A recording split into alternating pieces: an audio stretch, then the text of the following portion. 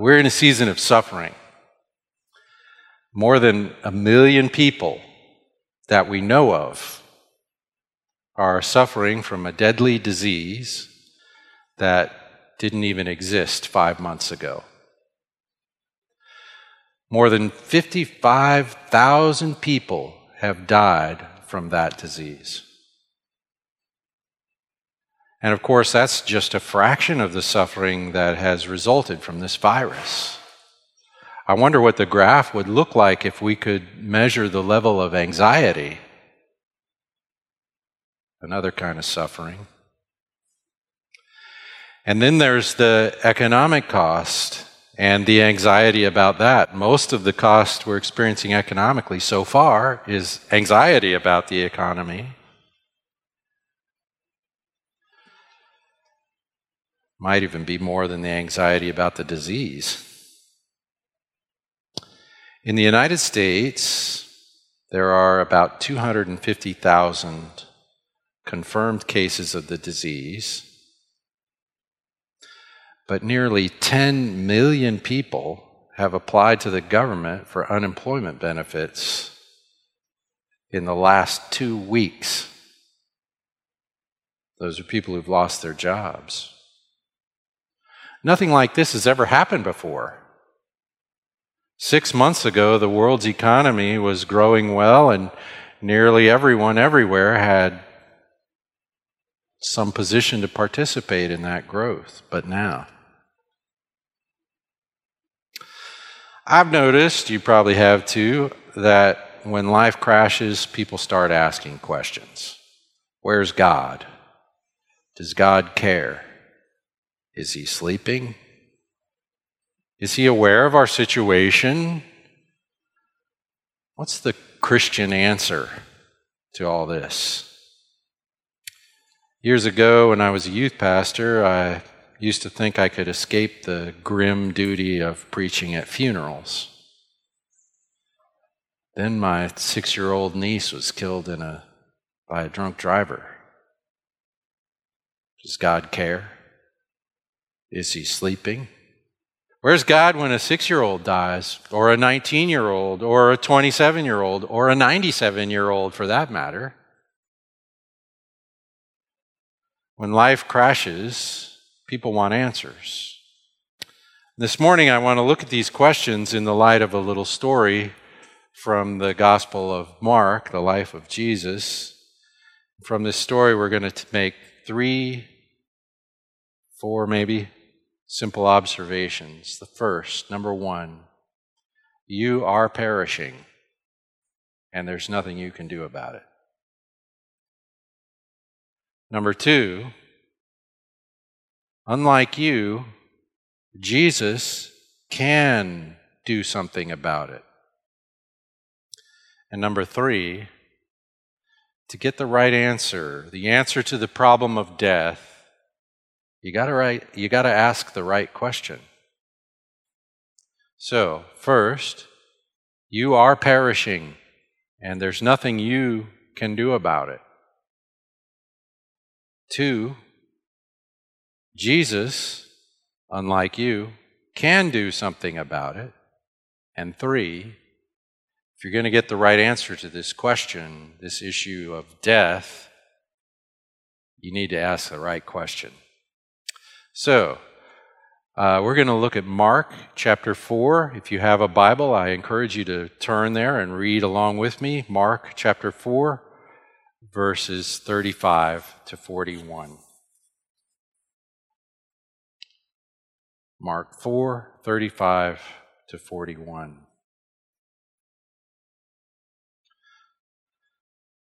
On that day, when evening came, he said to them, "Let us go across to the other side."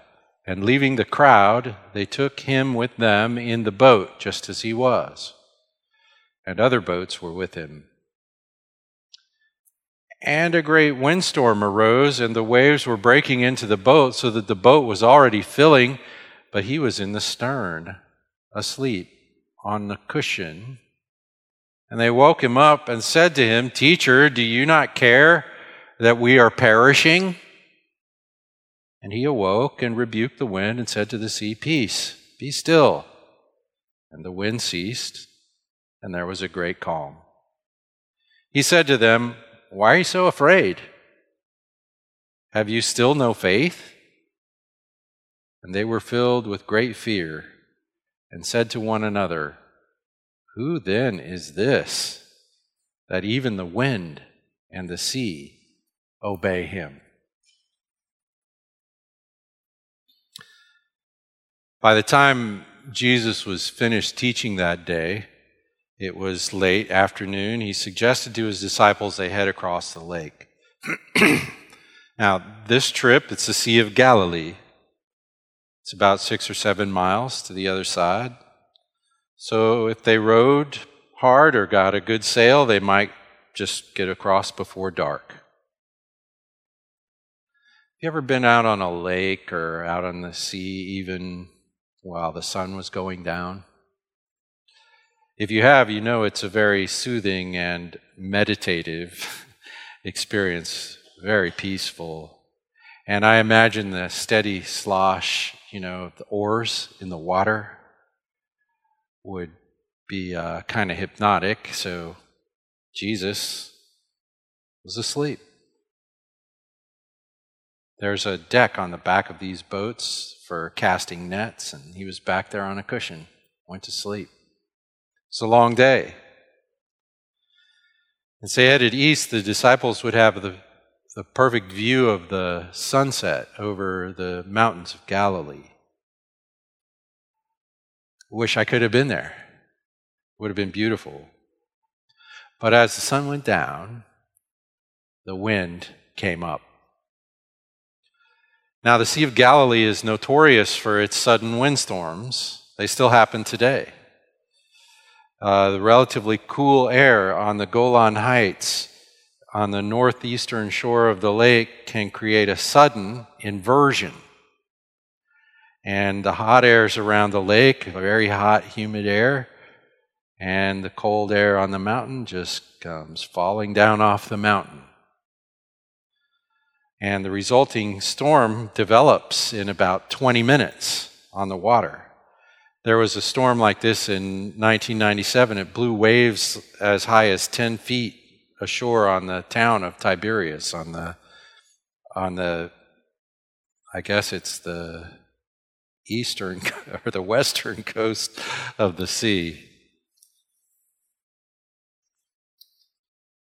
Now, this boat they were riding in is not a big boat. A typical Galilean fishing boat was about 27 feet long. It's not made for going on the sea. It's made for going on a lake. It's about 7 feet wide, and if it was sitting on dry land, it'd be about this high, 4 feet high.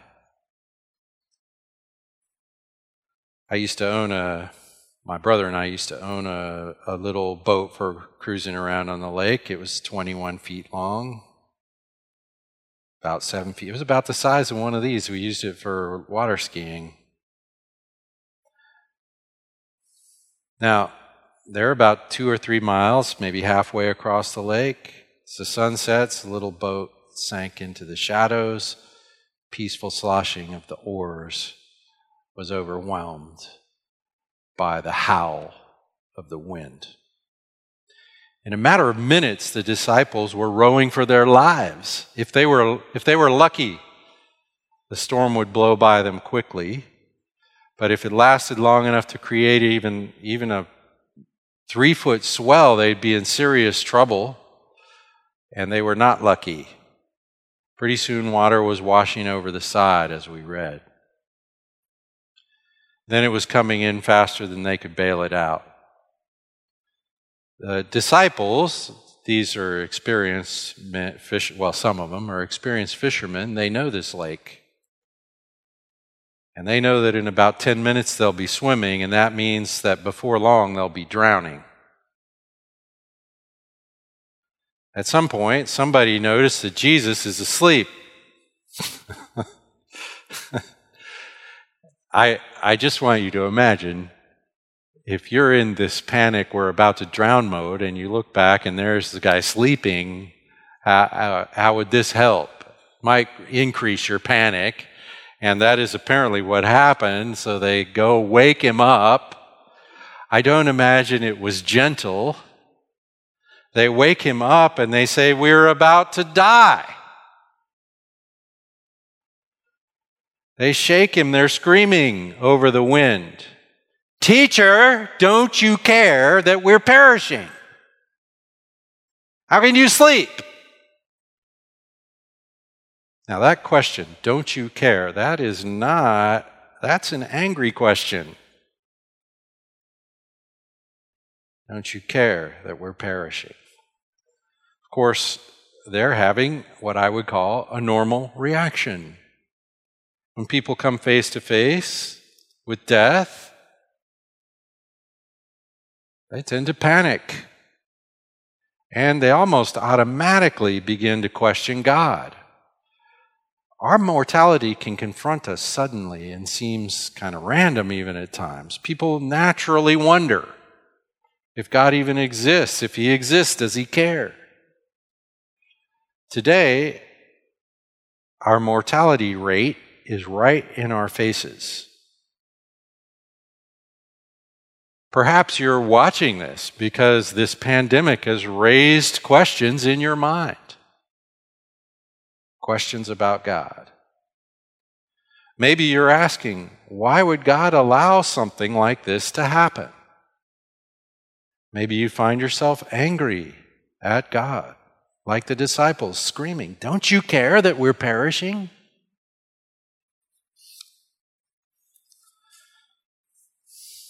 You know what I find strange, though? The thing I find odd is this: the fact that we're not screaming all the time.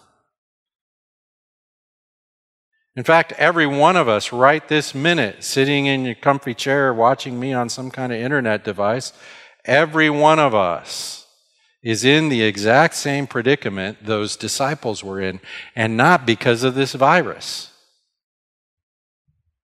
We are perishing, and we're powerless to do anything about it.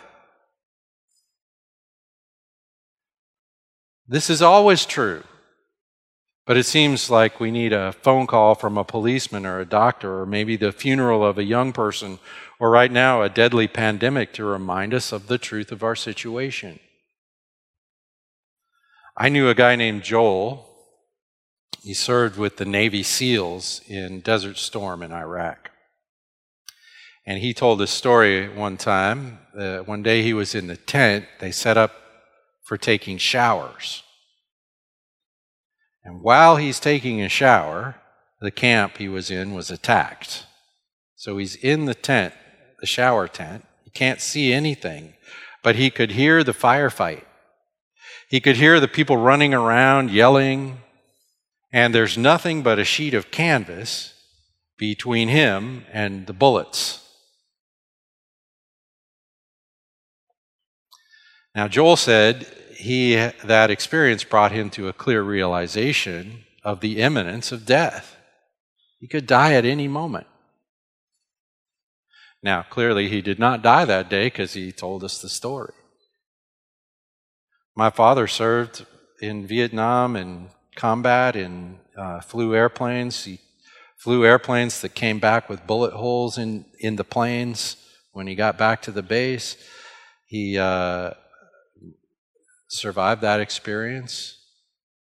And then he passed away in a flying accident when he was flying for fun, when he was not much older than I am now. This is our common reality. We are perishing. There's nothing we can do about it. About that story that my friend Joel told, there was when he was telling this story, I was there with my friend Larry Stack. Some of you know Larry Stack. He's an emergency room doctor. And while we're listening to that story, he leaned over and he says to me, more people died driving down the road in Tennessee, that's where we were, that year, than they did serving in Iraq. In Iraq, a place where people were actively trying to kill them, less people died than just driving around, going about their business every day. As of Friday, this virus, COVID-19, had taken the lives of about 56,000 people. That's a lot, isn't it? Over the last 6 months. Since the disease arrived, it's killed just about 56,000 people. In the regular course of events, every day, with or without this virus, more than 153,000 people die every day. Not every 6 months. Now, please don't misunderstand. I'm certainly not trying to say that we don't need to take this disease very seriously, all the things we're doing. There's nothing wrong with any of that. I'm simply making the point that death is all around us, all the time. It's every day. You see, it's not the fact that we're living on the brink of death that changes. That's always true. The thing that changes is our awareness of that fact. Most of the time, we just ignore it. But when you get on a boat in the middle of the storm and the waves are coming over and the boat is sinking, you suddenly are dealing with it face to face. Today, because of this deadly pandemic, we can't ignore it. Now, I think that's a good thing. It's better to be honest than to be in denial. And the Bible suggests that we should try to maintain our awareness of our impending demise. In the book of Ecclesiastes, the wisest man to ever live wrote these words. This is Ecclesiastes 7:2. It's better to go to a funeral than to a feast. Would you rather go to a funeral or a feast? But he's saying it's better. For death is the conclusion of every man and the living should take this to heart. In Jonathan Edwards' great list of resolutions, number 9 is, resolved to think much on all occasions of my own dying and of the common circumstance which attends death.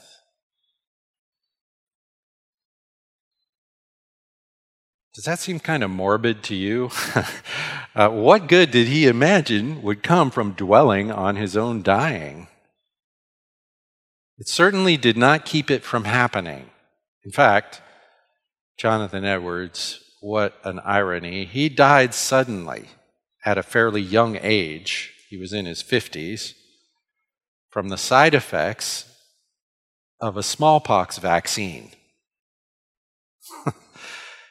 In other words, he was in the middle of the exact same kind of thing we're in the middle of now, and they had a vaccine. And he, a leader of people, wanted to encourage people to take the vaccine. So he took the vaccine, and the smallpox in his dose wasn't as dead as it needed to be, and it killed him.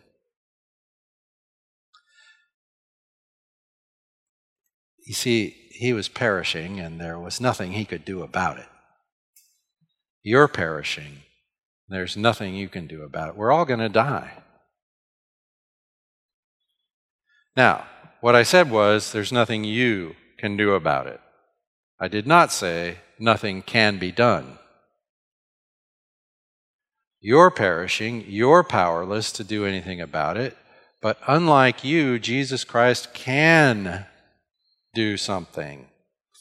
Let's go back to our story. So, Jesus, rudely awakened by the angry, yelling disciples, in spite of the catastrophic events he's suddenly aware of, he did not join the panic. Look at the text.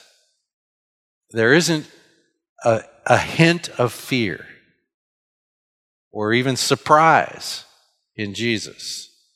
He doesn't jump up and say, "Oh no, what will we do?" He calmly takes command of the situation. Well, here's the thing. Jesus is always in command of every situation. How can we account for his unnatural calmness?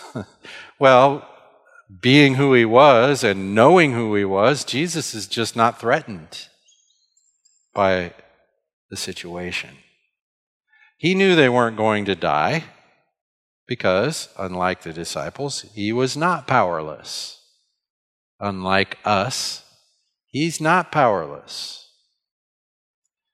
Before the disciples could wonder what might happen next, Jesus addressed the wind and the sea. He says, "Hush." I imagine him saying it kind of like that. "Hush, enough already, be still."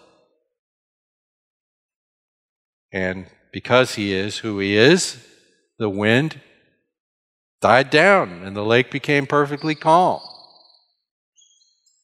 And this, of course, is the central theological point of this story. It's a demonstration of Jesus' identity. Jesus clearly demonstrates his divinity by calming the sea and the wind. This is the point of the whole book of Mark, actually. It's announced in the very first verse of Mark, where the title is given, "Jesus is the Christ, the Son of God." The disciples were perishing and powerless, but unlike the disciples, Jesus could do something about the situation. You're perishing and powerless. Unlike you, Jesus can do something about that. But getting the right answer depends on getting the right question. Now, Jesus calms the storm. "Hush, be still." Suddenly they're on mirror water. At this point, the disciples have fallen back into their seats with their mouths hanging open. But think about what Jesus says next. This is verse 40. He said to them, "Why are you such cowards?"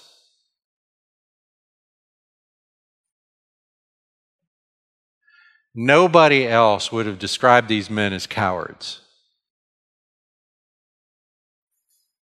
And I'm translating to give you the effect when he says, "Why are you afraid?" He's basically calling them chickens. Why are you such cowards? How is it, he says, that you still have no faith?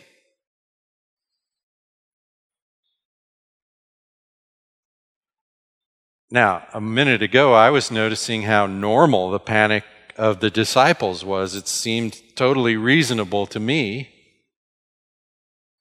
But here's the thing. Jesus noticed that normal reaction revealed a lack of faith. He's in effect saying to them, you need to understand who I am. You need to believe in me. If you did, you would know that being with me is the safest place in the world. Whatever might be happening. Now, I just want to notice three things Jesus did in this threatening situation. First of all, because he is who he is. He's the eternal Son of God. Storm's not a problem. He remained calm. Second, he demonstrated who he was, the Son of God. He did this by calming the storm and saving their lives. By the way, that was more about showing who he was than it was about saving them. But anyway, third, he challenged the disciples to have faith in who he was. Well, the disciples were awestruck. The scripture says now they're afraid. I thought their problem was solved. Did you read? They were afraid already before. Then Jesus calms the storm and he says, why are you so afraid? And they were filled, this is verse 41, filled with great fear. They're more afraid now than they were of the storm.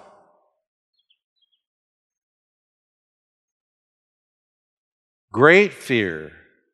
Their panic over the storm was replaced with a deeper fear, a fear that fastened their minds to the most important question a person can ask.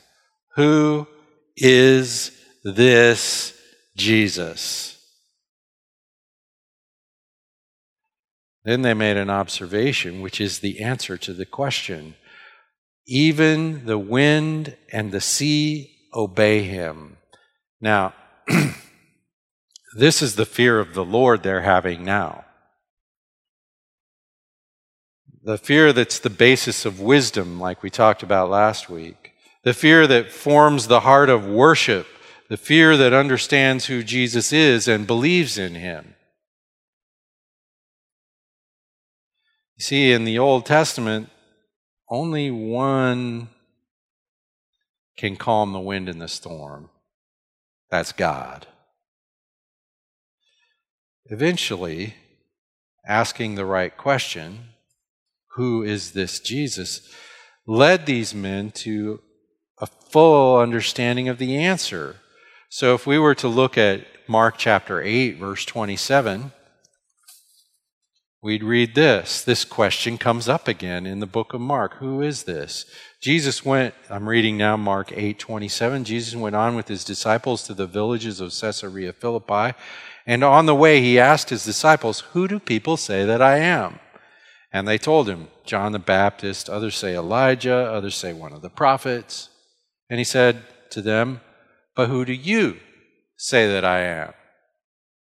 And Peter, answering for all of them, says, you are the Christ, and we read in the book of Matthew, the Son of the living God.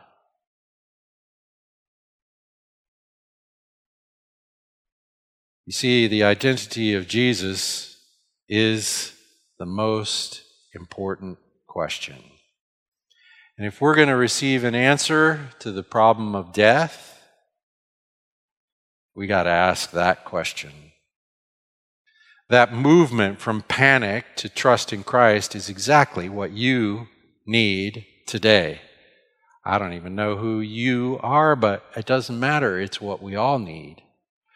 We need to move from panic to trust in Christ.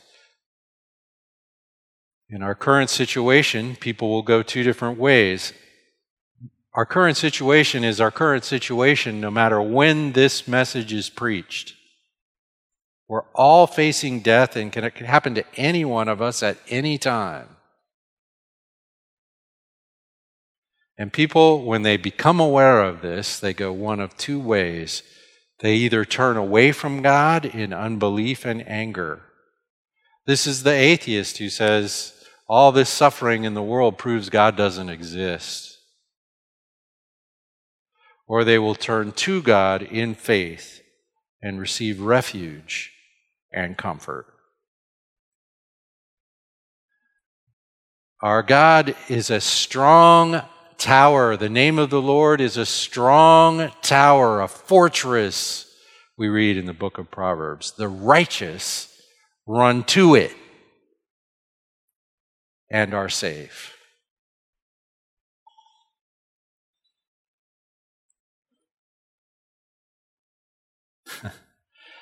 We're tempted to turn away, or we might turn to God in faith. Here's the thing, when death is staring us in the face, all our fence-sitting, death-denying middle ground that we like to occupy is taken away, taken out from under us. So, right now, I invite you, choose faith. Trust God. Run to the strong tower. But we're still missing a piece here. If this was all we had of the story, Jesus saving the disciples' lives by calming the storm, it wouldn't help us much. Their lives were spared that day, but they all died eventually. The solution to this problem of death needs more. It requires that ultimate demonstration of Jesus' power over death, the resurrection. Paul wrote in Romans 1:4 that in the resurrection, Jesus was declared, it says, declared to be the Son of God with power. And Jesus, who rose from the dead, promises resurrection to eternal life to anyone and everyone who simply trusts him to do it.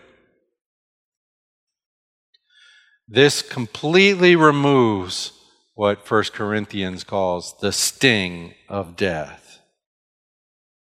When people are screaming at God, "Don't you care that we're perishing?" God shouts back, "He is risen." You see, that's the answer to the question, the first question. Don't you care? The answer is, Jesus is in the boat.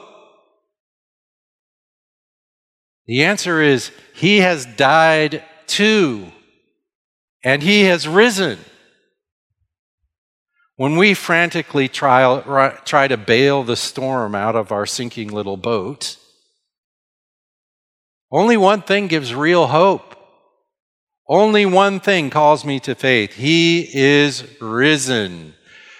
This is the first day of Holy Week, the week of the celebration of the atonement and the resurrection of Jesus, in which we are reconciled to the living God by his death and his resurrection. He is risen. That is not a metaphor or some kind of spiritual reality only. Is his body that was dead got up again and is risen, and he is a living man right this minute at the right hand of the Father in heaven, making intercession for his children. This most giant fact is the final answer to the question, who is this man that even the sea and the wind obey him? He's the one who rose from the dead and promises the same resurrection to everyone who puts their trust in him. So, 3 propositions. You're perishing. There's nothing you can do about it. Unlike you, Jesus can do something about it. Let me rephrase that a little bit. Jesus has done something about it. 3, if you're going to get the right answer to this question, the question of death, you got to ask the right question, which is, who is Jesus? And the exact content of the answer is Jesus Christ rose from the dead and promises the same resurrection to all who trust in him. Now you need to listen carefully, because there's a grave danger in what we've said so far. The danger is you might think that the resurrection somehow just automatically applies to everyone. It does not. You see, up till now, I've glossed over the one part of the story that is absolutely critical. Before he rose from the dead, Jesus died. He is all the way in the boat with us. The one who has in himself the power of life and death died. What? Why was that necessary? The only path to resurrection is death. But why doesn't Jesus just save us all from death altogether? Why did he need to die? To bring us life after death. Well, we began with the simple proposition that we are, one and all, dying. But we didn't say why. The Bible puts it plainly, the wages of sin is death. And tells us already that we are, quote, dead in our trespasses and sins. You're dying because you're a sinner. We all die because we sinned. You might think, I'm not a bad person, but the standard is higher than you think. And unless something is done, something you can't do for yourself, you will be dying forever. What's been done was the death of Jesus Christ. Scripture says God made him who knew no sin to be sin on our behalf so that we might become the righteousness of God in him. You see, there's been a great substitution. When Jesus died having no sin of his own, he died for our sin. It's only through his death that we can have the hope of resurrection. His death is the only solution for our death problem.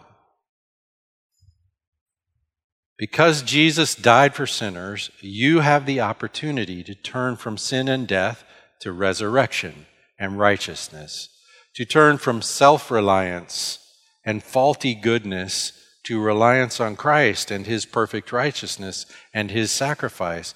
This is what it means to trust him. It's only those who trust him who participate in his resurrection. He doesn't force this on you. You have to receive it. The boat is swamped,